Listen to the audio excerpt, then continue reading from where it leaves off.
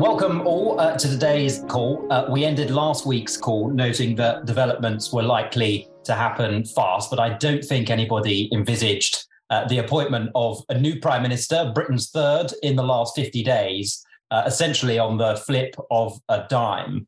So Sunak's become the 57th UK Prime Minister. He just gave a speech on the steps of Downing Street, as is customary. He noted Truss's failings. He made clear that his government would be built around competence and compassion. And actually, his premiership was as a result, in part, due to the failings of Truss, which he now seeks to repair. But on this call, we're not going to go through the machinations of the party leadership race that we've all just endured over the weekend. And yesterday, clearly, Sunak was the only candidate receiving the requisite nominations, or at least the only candidate with them to be prepared to go forward in the race. And he ultimately won by default in that regard. So instead of going through the machinations on that, I thought we'd go through the challenges that Sunak's new government is going to face, because clearly there are many. Lila, if I can start with you, clearly the downfall of Truss, the shortest prime minister that we've seen in the UK's history, was due to a lack of support amongst her parliamentary colleagues, particularly with respect to her agenda that was sort of foisted upon everybody without really being exposed to the public and her party in full. Sunak secured 60% or so of the support of his parliamentary colleagues, 358 or so Conservative MPs, in his bid for the job, which is actually quite historically favourable.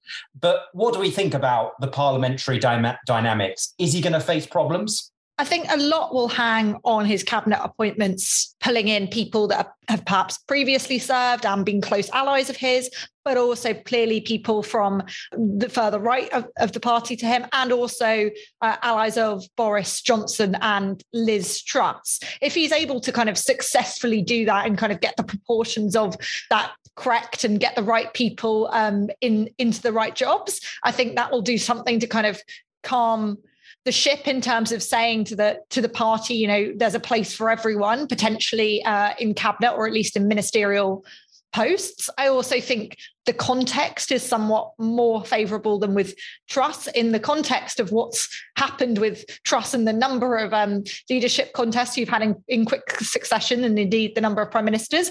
I think the party is probably quite willing to kind of compromise on its preference. Party MPs are quite willing to compromise on their preferences in terms of saying that, ultimately they now need to get behind Sunak. But clearly there are going to be kind of quite serious tests. I imagine they won't kind of come immediately, but things that come to mind are kind of things like the way that Sunak pursues a policy on immigration, which has been an issue that's divided the party previously, and indeed divided the last Truss government, leading to the resignation of, or partially leading to the resignation of, the Home Secretary. And likewise, issues like the Northern Ireland Protocol, you could see being quite divisive among the party, with kind of some more hard line than Sunak's anticipated positions. So there are a few kind of areas that are likely to kind of boil up over the coming months. And really that will be the test of Sunak, not perhaps kind of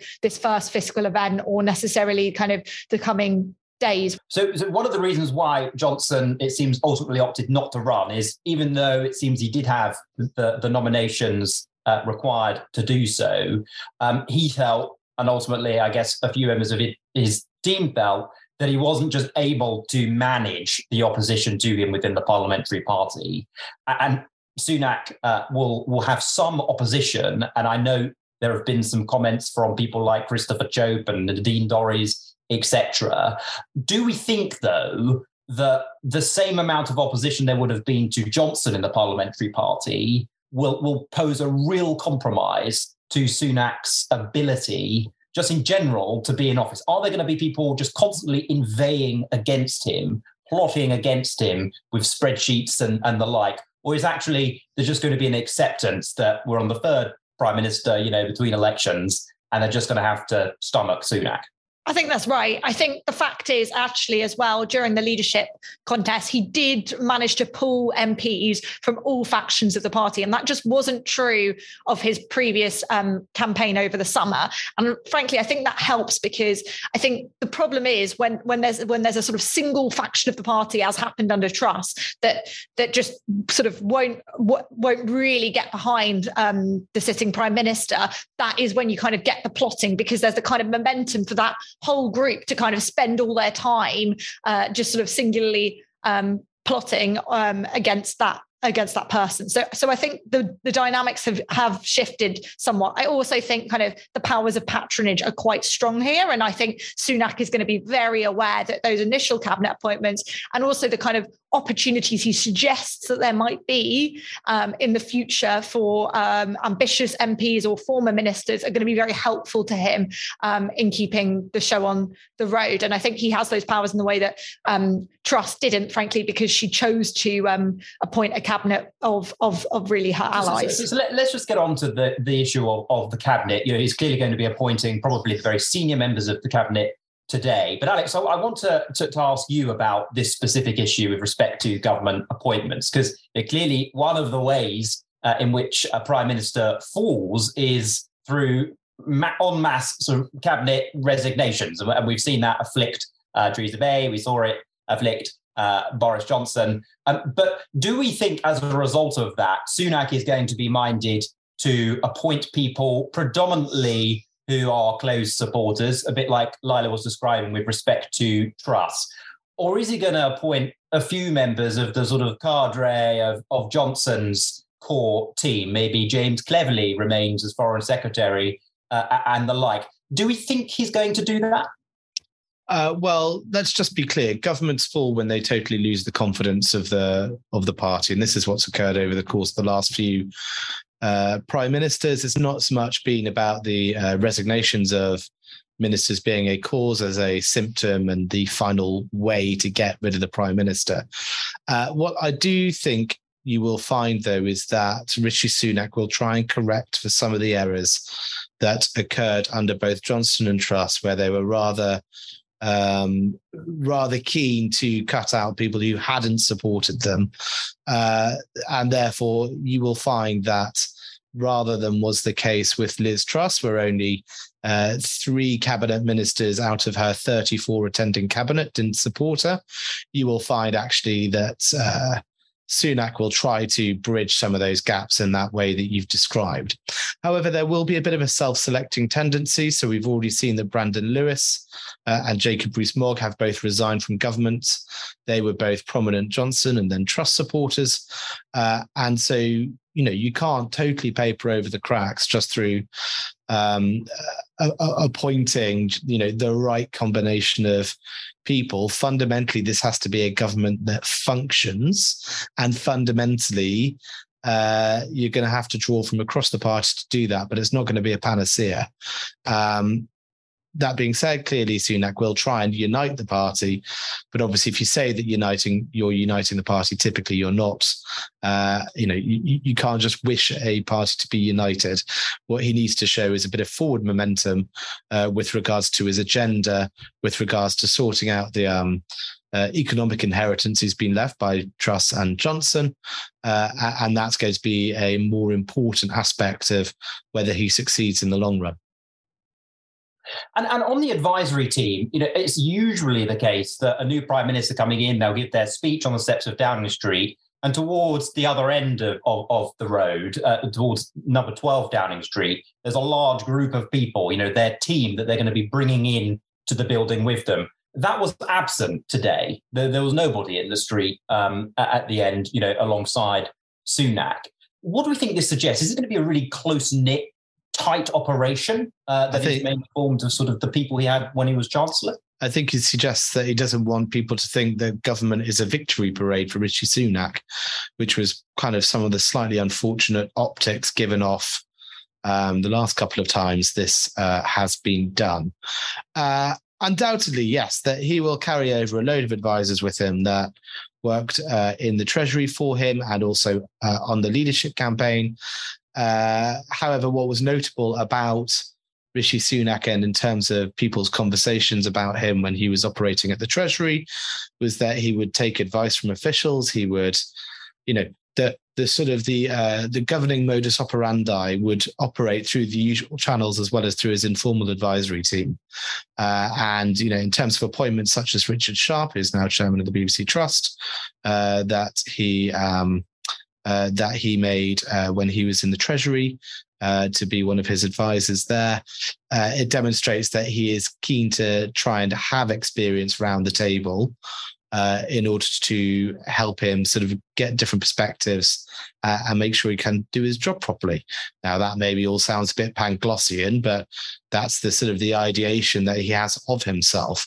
Clearly, one of the big problems, though, is that you've got a very big set of rocks and hard places in the form of spending reduction and tax rises that the guy is going to have to navigate if he's going to be successful.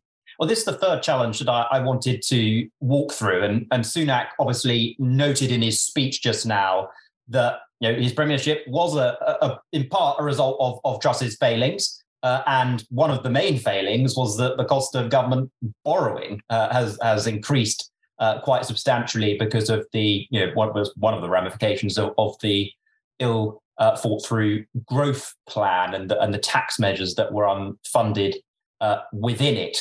So what do we think Sunak is going to do with respect to the medium-term fiscal plan that's in the diary for Halloween? Is it going to be, because we've seen potential musings of spending cuts? Hunt is obviously at the helm, marshalling the plan at the moment. It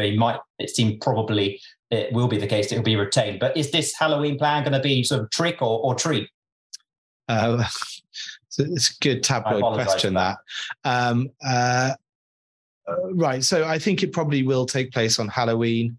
It is possible that you end up with some slippage, but I think the Treasury is particularly keen to make sure that it comes before the next Monetary Policy Committee set of decisions about interest rates on the 3rd of November. One of the problems with the growth plan was that it took place the day after what the markets viewed as an insufficient rise in interest rates, especially considering the plans that were in the growth plan at the time, the fiscal plans.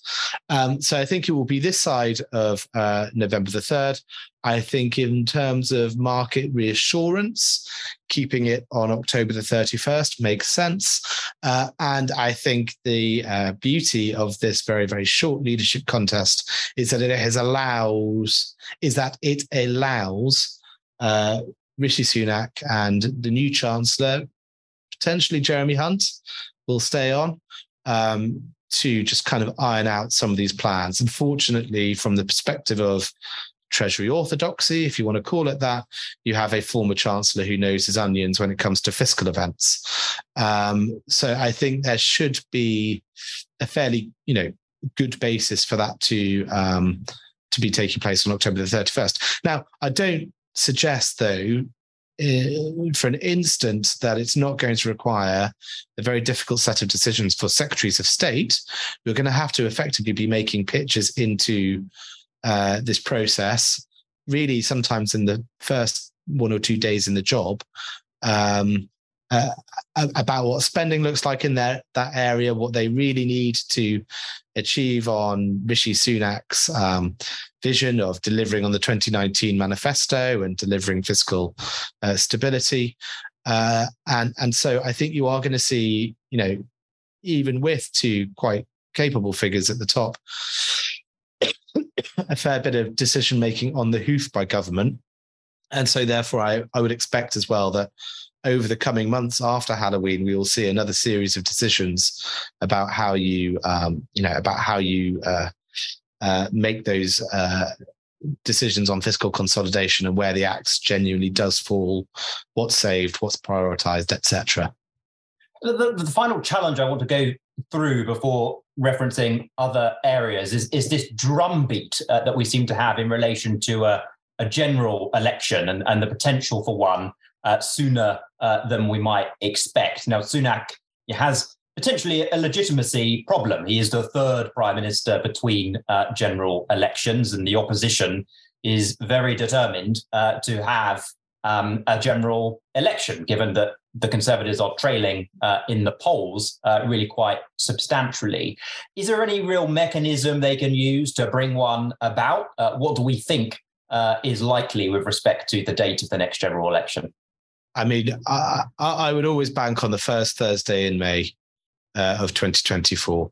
There is a mechanism by which a general election could be brought about, but it requires about 35 Conservative MPs to vote that they have no confidence in the government.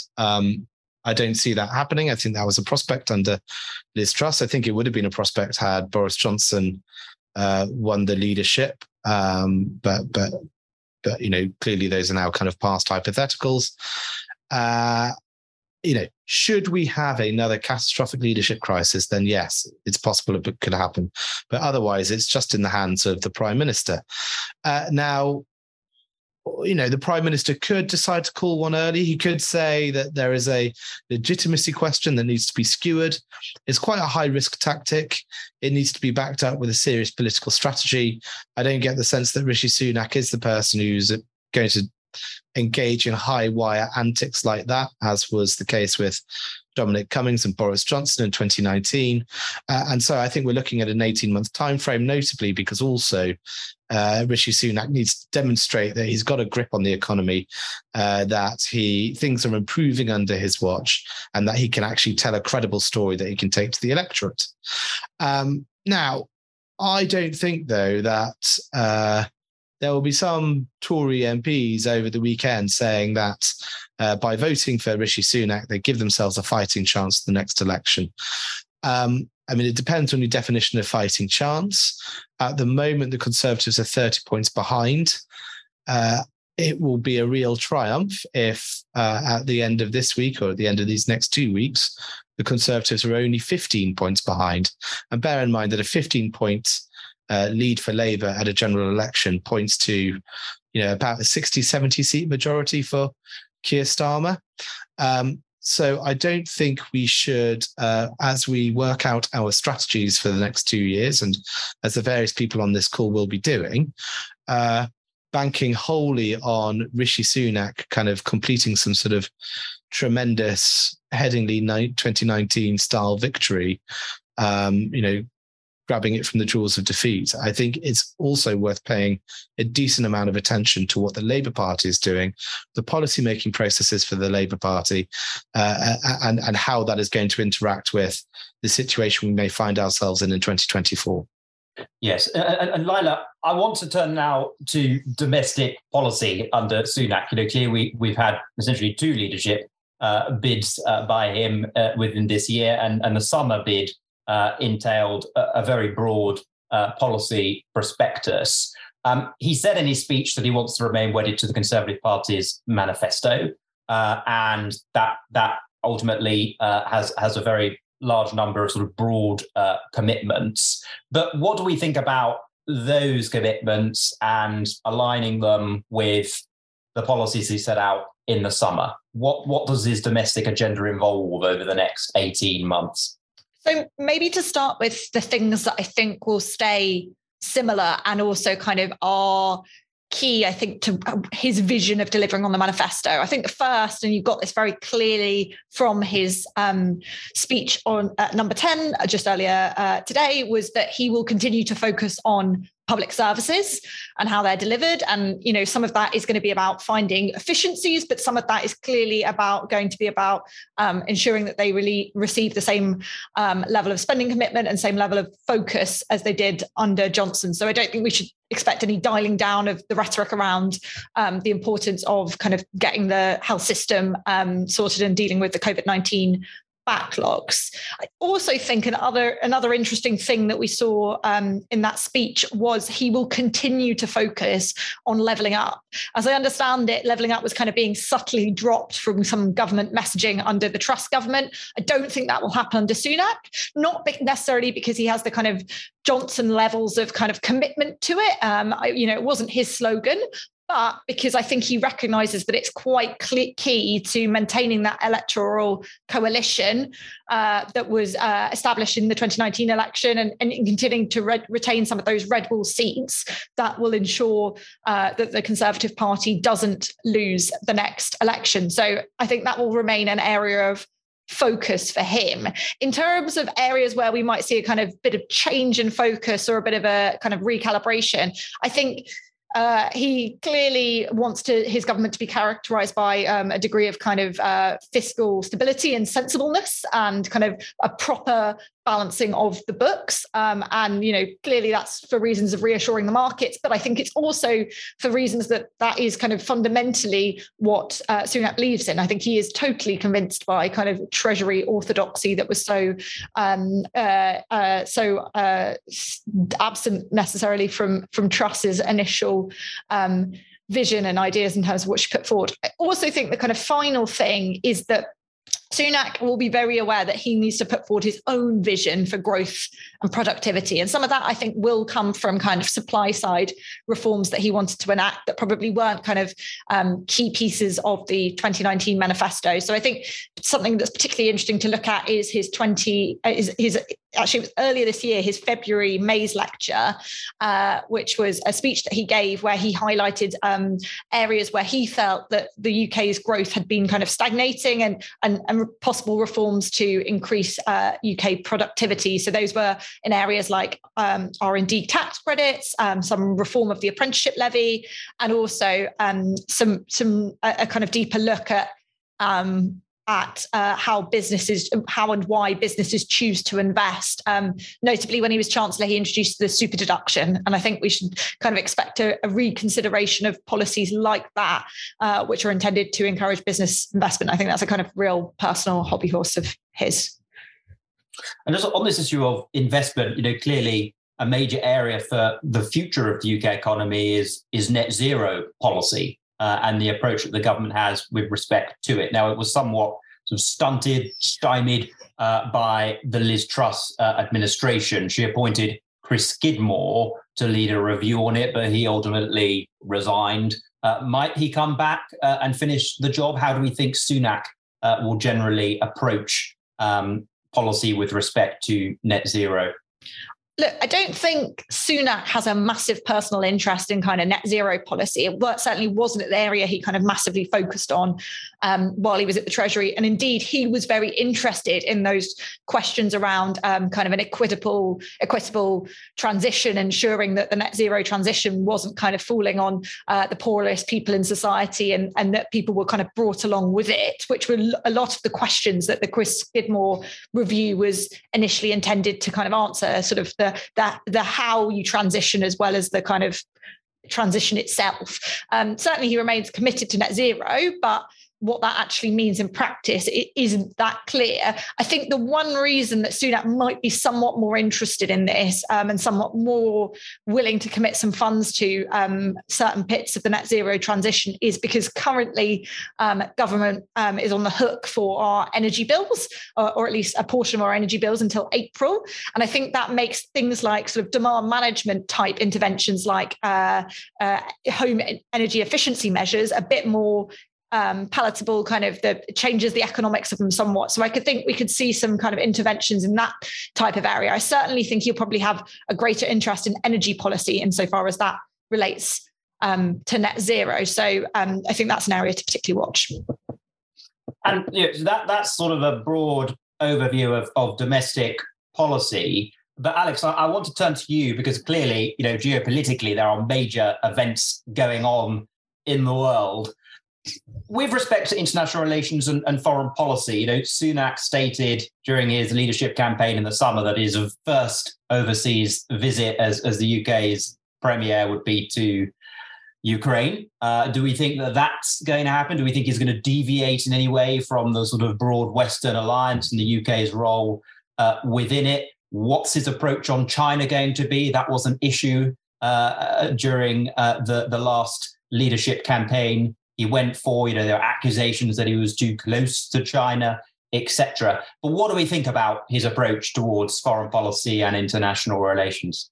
Well, like all policy, it's going to be determined a little bit by what is in the country's interest and a little bit about what is in its political interest. And I think it's worth thinking about going from kind of the near abroad to kind of geographically further overseas. So when it comes to the European Union and the UK's relationship with the EU, you can see Rishi Sunak being slightly more accommodating on the questions around the Northern Ireland Protocol and pushing towards a deal.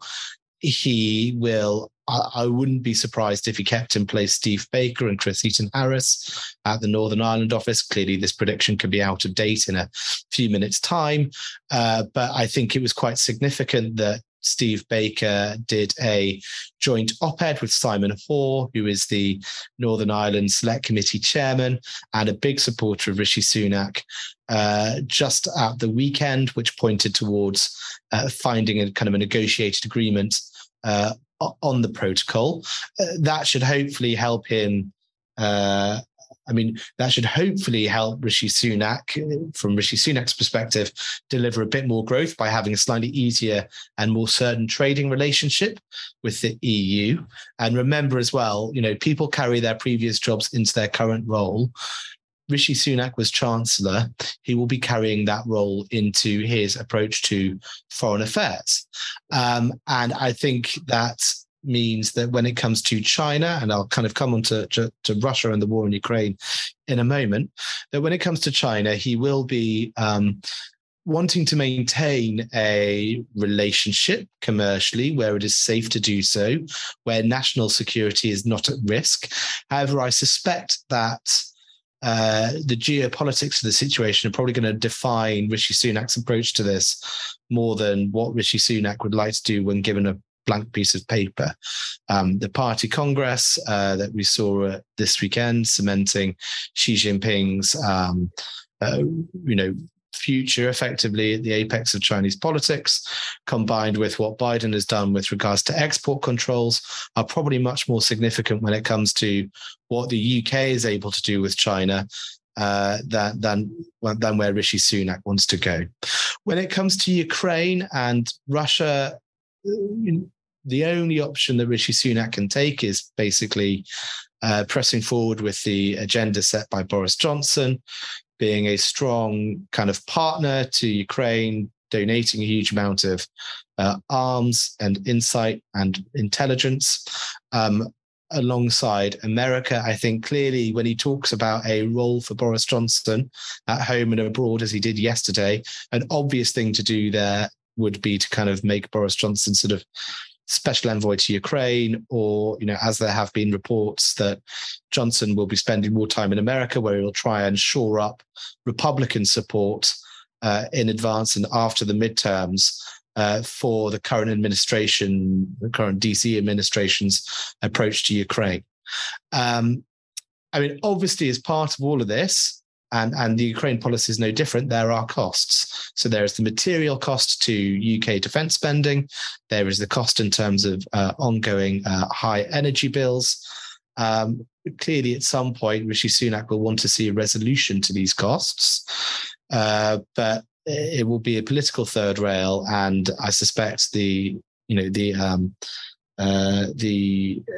apparatus and this kind of the securocrats, for want of a better term, will be very, very clear what the trade-offs are there. And, he was obviously in the cabinet when all these decisions were being taken. One final thing about costs: we are unlikely, I feel, to see 3% of GDP going on defense spending on the current timetable. I expect it will get pushed to the right. The question over whether Ben Wallace stays on as defense secretary is a very pertinent one. But I think there was a perception that even when Liz Truss was promising it during the leadership campaign, that it was probably unaffordable. It probably is even more so now, without significant spending cuts in other areas. How they square that circle, how they provide reassurance on NATO membership, etc., will be one to watch in the coming weeks. Yeah, you referenced at the beginning of your answer the approach towards the European Union and relations with Europe. We have a question, and we've just got a few minutes remaining, but we have had a few come through. But one of them is with respect specifically to a potential sort of fresh start with the EU. And somebody asked whether we'll be rejoining the single market and the customs union. I think we can say confidently that wouldn't be possible with respect to the current parliamentary dynamics. But what do we think about sort of the Northern Ireland protocol issue? What do we think about the government's general approach with respect to EU relations? Maybe Lila could handle this one. Sure. I think the main thing is that there will be a substantial focus on finding a negotiated solution as opposed to kind of progressing the Northern Ireland Protocol bill. I mean, it's in the Lords now, but I think, we always knew it was going to have a pretty difficult time in the Lords anyway. And actually, I think the government can use that as a good excuse to focus much more on negotiations with the EU. As Alex mentioned, I think Rishi Sunak is ideologically more inclined to do that. I think he's quite reticent about the trade impacts of pursuing the Northern Ireland Protocol and then the fact of the EU's retaliatory measures. And I think the only kind of caveat I would add to that is kind of how much latitude he has to pursue that negotiated solution within the party. I think if he manages to keep people like Chris Heaton-Harris and Steve Baker in the tent and in those kind of key Northern Ireland roles, I think that's really quite helpful to him. And if they are willing to kind of suck up a negotiated solution that deals with some of the UK's and the unionist community in Northern Ireland's issues with the protocol, that will get you quite far. But I think if they kind of leave, either don't feel that they can agree to that or don't remain in those roles, I think there's a bit of risk that certain factions in the ERG will become quite concerned about Rishi Sunak's attitudes there. So I think he has a bit of latitude initially, but it requires him to keep those ERGers or former ERGers in the tent. And one last question I'll ask is with respect to energy policy. Now, one of the commitments of Rishi Sunak in his summer campaign was to split the business department and energy policy. So we used to have in the UK a department for energy and climate change that was abolished. And we now have sort of an amalgamated set of portfolios under BEIS. Do we think that he's actually going to deliver on that promise? I mean, it seems like it's a pretty big decision to make, given all of the challenges at this point. Look, I think there is a rationale for doing it, which is that energy policy has kind of never been a bigger issue. And clearly there's kind of a wider question rather than just kind of how do we facilitate the energy transition. There's now a bigger question about energy security and also the cost of interventions in energy to the exchequer. That said, I think it's a massive machinery of government change at this relatively late stage in the kind of electoral cycle that will waste quite a lot of time and resources. So I think that will be kind of weighing on his mind. I also think a lot of the decisions about the kind of future of energy support schemes that have been announced so far will really be quite tightly held in the Treasury. So I think there's a bit of a question of why you would kind of create a rival base of power to the Treasury in making those decisions. As I reckon, I think they'll be pretty tightly closed within the Treasury and Number 10. Great. Well, that concludes today's call. We greatly welcome the fact that you've all dialed in. Very tumultuous times, obviously, in the UK, and hopefully Sunak's premiership is going to perhaps be settled, at least in its initial weeks, unlike we saw with the Truss regime. Thank you very much. Bye-bye.